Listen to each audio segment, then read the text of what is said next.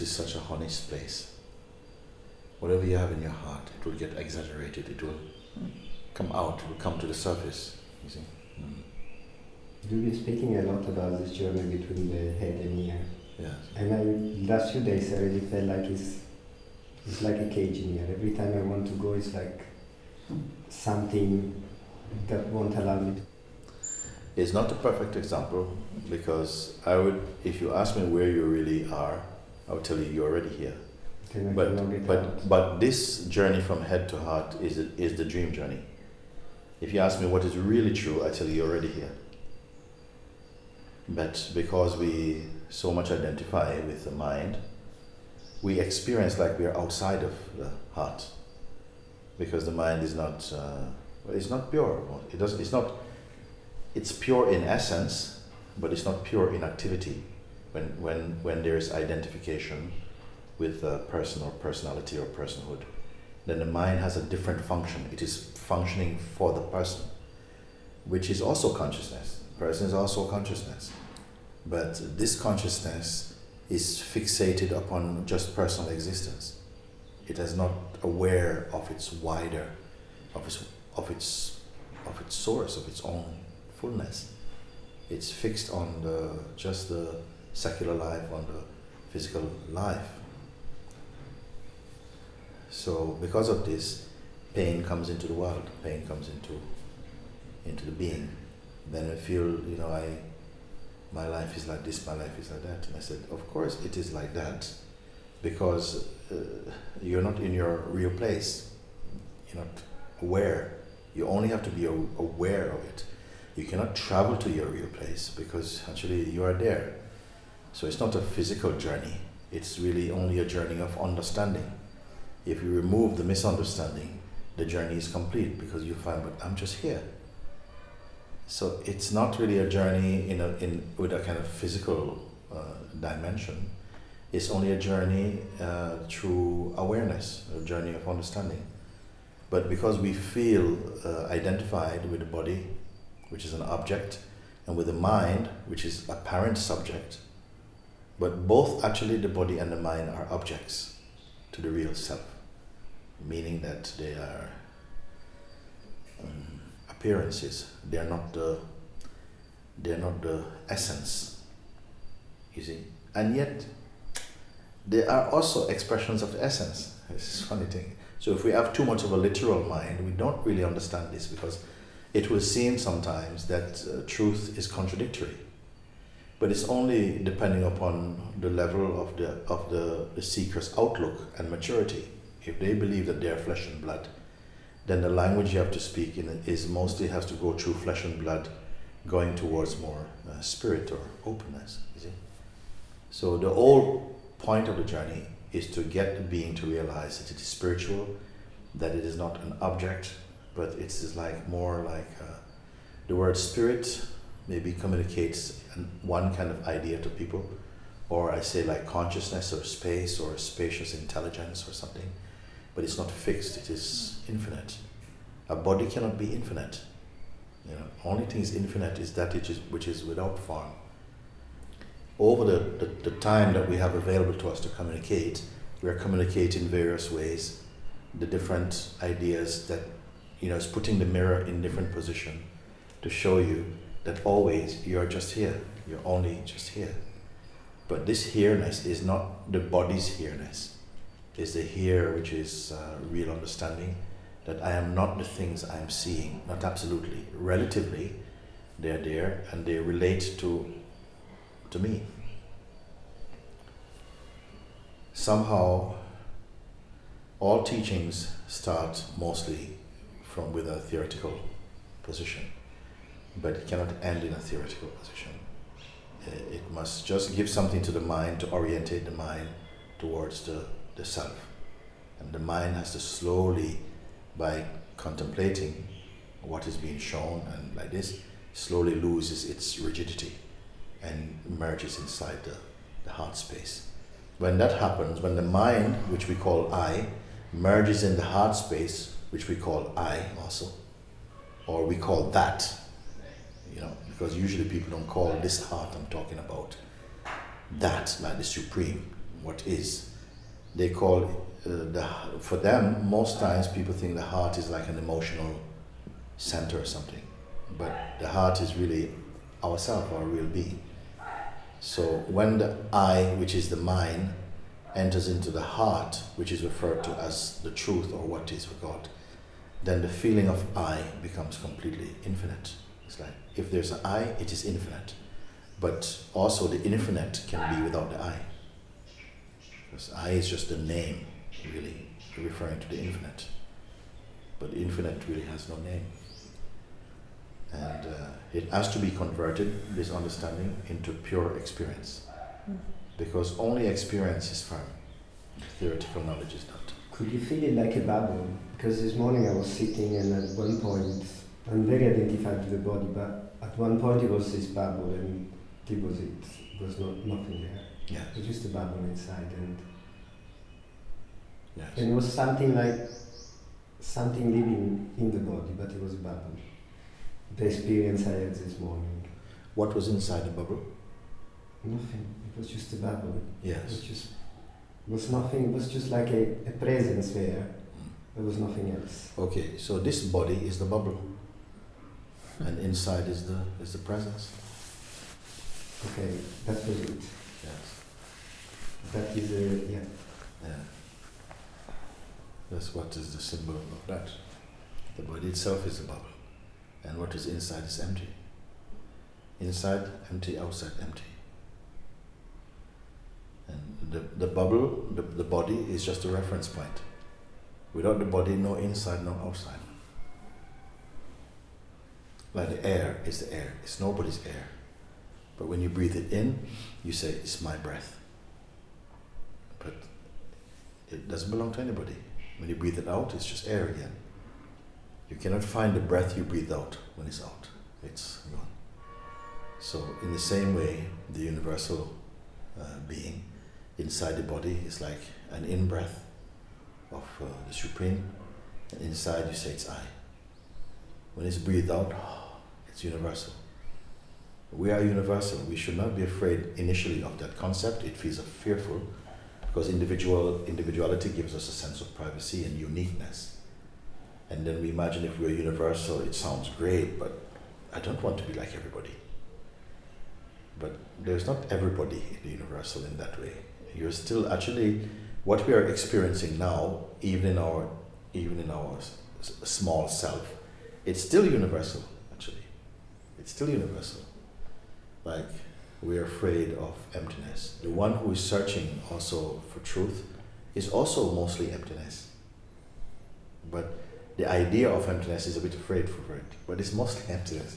That's why when we look to find the one who is looking, you don't find anything actually. And then we realize that that one who is posing as something going from one thing to another thing is not true. And what realizes this is the self, is the I am itself realize it. So the truth presented in a theoretical expression is also important because the mind has to somehow make use of this to get rid of what is not true mentally first. But then that also has to go deeper. It's like food in the mouth is the taste, and then when you swallow, it's not taste anymore. You have no more control. It goes in another way, and that understanding has to be swallowed. And sometimes just being in satsang, your whole being is swallowing. Something little sips at a time maybe. Sometimes big, much goes. Sometimes something tightens up, it doesn't feel anything. But just gradually, whatever resonates inside your heart that touch you, you will accept and it will merge. What creates fear, it will tighten up and nothing will happen for a bit. Gradually, as you begin to feel the fear moving away, then the sense of accommodating, what you're hearing becomes much more easy. Just much more easy. When all of this is over, when the medicine is swallowed, then we see there was nothing to fear, actually. Nothing at all to fear. The fear was a quality of the mind. And the beingness has to transcend all the abilities, expressions, formations, projections of the mind. It has to be aware of them, feel them, but not be distracted by them. And for a good while in the human life, we are mostly distracted.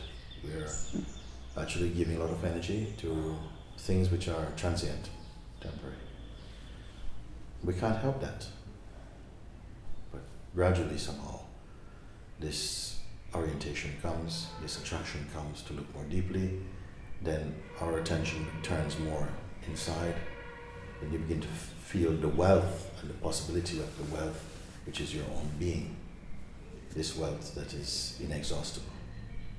This is the wealth. Then outside is still beautiful, but it's not a dependency, not a need, because something is sufficient. This wealth is sufficient, you see. And abundant also. It's abundant wealth.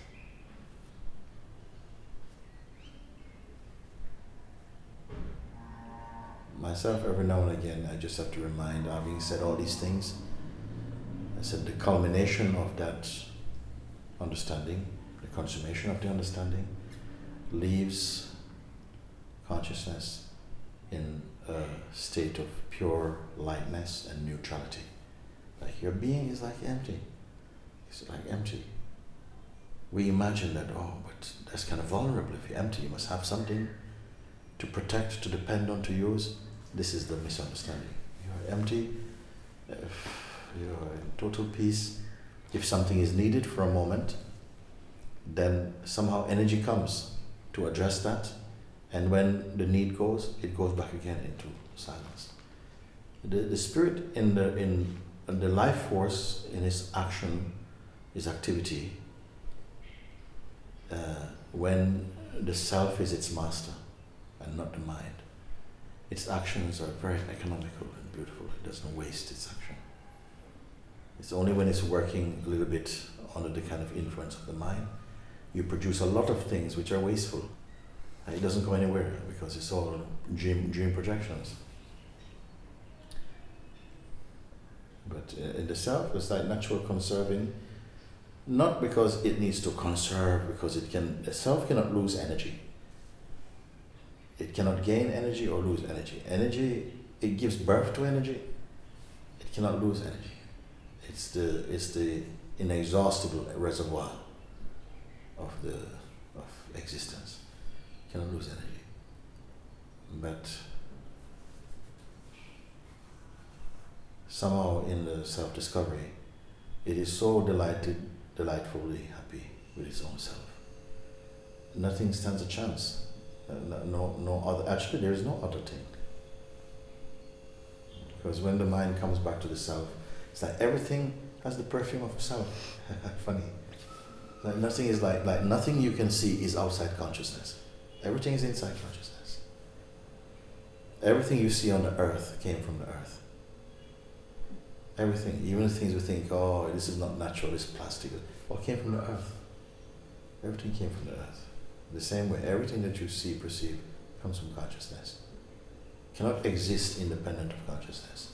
And it is an aspect, an expression of a concrete form of consciousness. If your mind works like this, oh, everything is beautiful for you. Like, nothing is really your enemy. It's just activities moving by the cosmic harmony under the law of cosmic physics, cosmic chemistry, cosmic mathematics. Everything is working in some order. But the Lord is their Lord. The Supreme is their Lord. It's a beautiful seeing, and also it allows for your body and mind to be healthy, because much of our ailments is to do with the fear of our projections. We're so afraid, we are too tense, we're not happy. And if you're not happy, it's almost like you're slowly dying. If you're not happy. A human being should not have a stressful life. We have stressful life is an expression of what I call acid grace, meaning that when we are going off the track, then you have a lot of trouble in your life, but the trouble is also necessary to help you to go back on course, because after a while it becomes unbearable. When you're not able to make a decision for yourself, then life comes on your behalf. It gives you some examples, some experiences that will help you to maybe turns up the fire a little bit, helps you to move on more quickly, isn't it? Mm. Yeah. Life being experienced from the position of the egoic self is not meant to work. You have to have trouble. Trouble has to be there. Because without trouble, you'll be completely lost.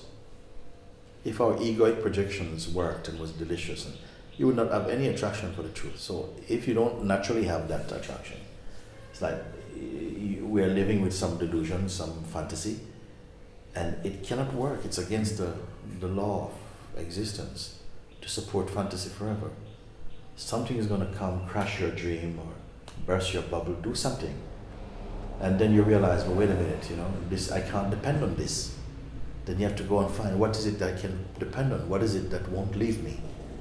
Then you have to look. But unless it hurts, you don't look like this. So I was saying, the life, it has to hurt for a while we're in ignorance. And that pain helps you to look for what is it that does not hurt.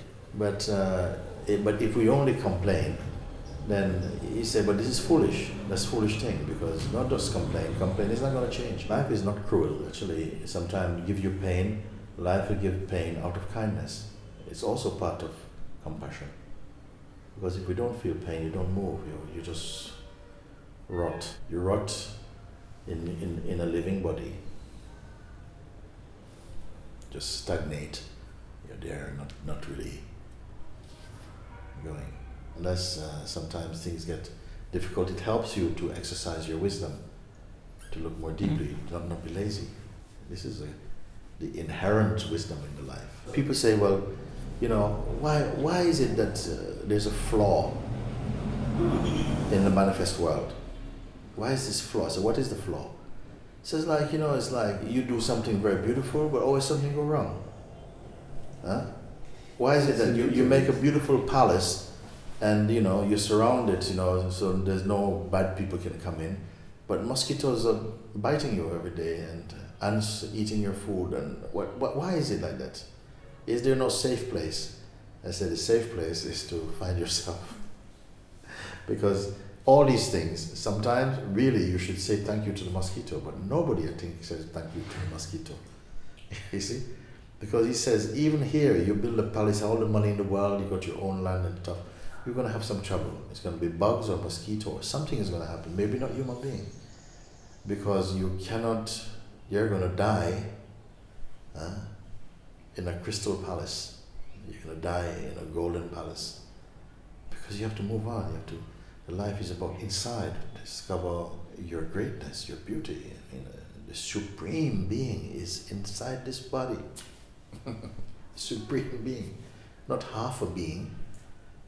I said, look, I only want to put 1% of myself. No, Supreme Being is there. That's why we can contemplate and be in the fullness of that realization, because it's inside. So great is it that it can put its full power in everybody and lose no power in itself, because it is in everything. Nothing can exist outside of it. And every instrument that it puts itself in, it cannot be 1% less than what it is. Cannot do without that.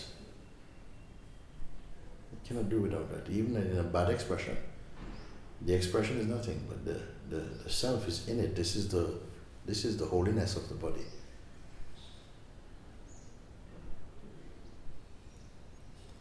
In Christianity, we have this thing to say, hate the sin, but love the sinner. But I said, but who is the sinner even? The sinner is also an idea, if you care to look, The sinner is also an idea, but for a while we can't comprehend that statement. We just said, no, the sinner is him. Oh, okay, yeah. That also is that for now, that's also a reality. Okay, you have to stay with that one. And so, and it's also consciousness. If it seems somebody has done something wrong, the consciousness done something wrong in this body, then the consciousness in its belief of being that body must be punished inside that body. Until it's wise enough, when it knows that it's not this body. I cannot even say that it would not take the life of another expression. I cannot say this. You don't know what it will do. But whatever it does, it's perfect. It's in harmony. This is why the highest teachings cannot just be given to everybody on the street until they're ready to assimilate what it means. And they will only imitate it, they can't, or they dismiss it. We have to grow into the understanding. It's not that suddenly, bang, you can understand the highest thing. You cannot do it. Gradually, something is evolving, maturing, capable of comprehending more subtle truths. But everybody is in that evolutionary drive.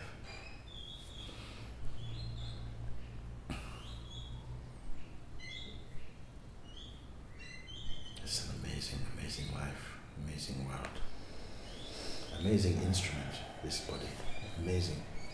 Because consciousness is completely suitable, adapted to working inside this instrument. This is a miracle. In this instrument, consciousness is perfectly adapted in each instrument to realize itself. And at the same time to have the sense of the freedom to express and to experience everything. And why not? Because it's God, can experience everything. But the game seems that you have to know that you are a consciousness and not the person, which is a construct of consciousness also. And when I reflect on these things, contemplate them, I say, my God, how great are the mysteries of God. How great, how just unending, vast. Sometimes I can see a lot of it just in a few seconds. Not by bits at a time, but by somehow a galaxy at a time, I can see that. And not by working anything out. Just somehow you stay inside the harmony of seeing, and it's almost like you know it. You know it without knowing it. You know it without knowledge. It's revealed somehow, some things, but it's not like human way of learning, like this plus this equal this, and if you take this, then it's this. Not by human logic only, but some other, we have another kind of logic inside us that you cannot put down on paper. And maybe it's the I call it the cosmic logic,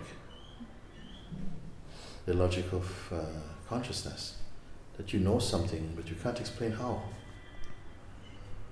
And nobody can explain love. And then you see like knowledge, like knowing things, is of a lower order. In the higher world, the knowledge of things is a lower knowledge. The knowledge of self is everything. But when we are a body, feel that we're the body, that we are a thing, then we are attracted to learning about other things. But when you're a self, you're not interested in learning about things. You're so immersed in self-awareness, and things don't feel like things, they feel like you. You see? Don't feel like things. What is the thing in a thing? Some years ago I found myself writing, there's no cloud inside a cloud. There's no tree inside a tree. There's no cow inside a cow. There's no mountain inside a mountain. There's no man inside a man. There's just forms moved by consciousness. There's nothing inside that you can see. You think you see a human being, it's this human being. But it's like children opening up the radio to see who is speaking inside. Nobody there, nobody's inside. Even ancient physician, I saw painting, the earliest dissection that they have found in painting, they opened up the body to look, to see if they could see where the person lives inside the body. Nobody could find nothing at all. Just blood and tissue and bones they could not find. They could not identify consciousness. And look how magnificent a human being is. Your ideas, your capacity to think and to contemplate and to know the difference between thought and feeling and actuality and imagination, to feel love and hate, to feel difference and unity, to contemplate God or the Supreme Being when you cannot see an image of it. This capacity inside human being in this body. It's a very, very great gift. But who received it? I don't know. Consciousness gave itself this body, and the body became like a lens through which the consciousness, the infinite, could perceive manifestation with a sense of otherness. But it must not lose the sense that the otherness came out of that unity. They all exist in the one, so they're not truly other. They're all aspects of the one. When we contemplate like that, there's no space. There's no space for aggression. There's no space for worry. There's just that delicious joy and peace. This huge love that encompasses everything. Because you see things in a new light. Not the light of the selfish senses of the mind, but just the light of the all-encompassing consciousness. So,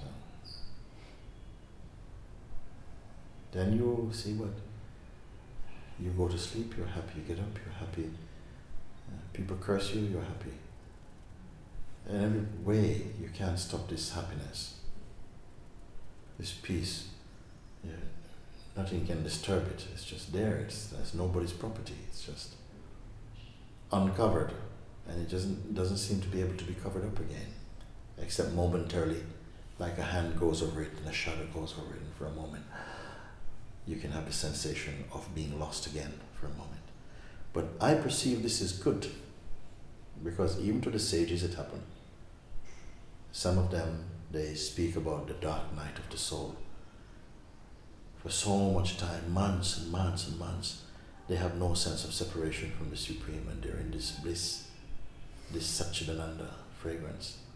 And then, for a few minutes or hours, they're like, it's like overcast, like a dark cloud come, and you feel alone.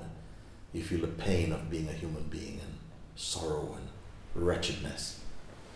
And you feel, oh my God, like Jesus say, Eloi, Eloi, lama sabachthani. It means, my God, why have you left me?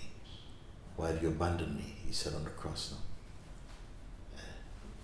For a moment, he felt completely alone. He felt his humanness. And then he said in this moment, yet, he says, into thine hand I commit my spirit. Like this. So you will feel this feeling, like, for no reason, you feel lost, and even Lao Tzu, he says, I have no place to put my head. No friends. And you feel completely alone. But I perceive this to be good, because when it happened for me also, I knew it's not true. It won't last. And somehow it made even more strength. In that moment, I felt even more strength, because I was there. I felt, my God, it's like, is all of this my belief? I was like this. I said, did I make this up? All of this up? Some doubt, did I make all this up? Why I feel like this? I don't feel you. Why are you like this? And then somehow, I said, well, somehow this feeling has a beauty also about it. I can't say why. I said, if I am feeling again that I'm separate, then what to do? I didn't create this thing. And then it's all gone. Then I felt very happy again. I thought, you know what? I'm not afraid of you. You can come back again. I really felt like that. You can come back again. Come back again. So therefore when people they write and they say, oh, I feel completely lost, I don't feel anything. I said, don't panic. You know, remember this feeling, acknowledge this feeling, and do it now while it's here, because it will soon pass. Don't register it as a negative, as something that must never be felt again. No, welcome it.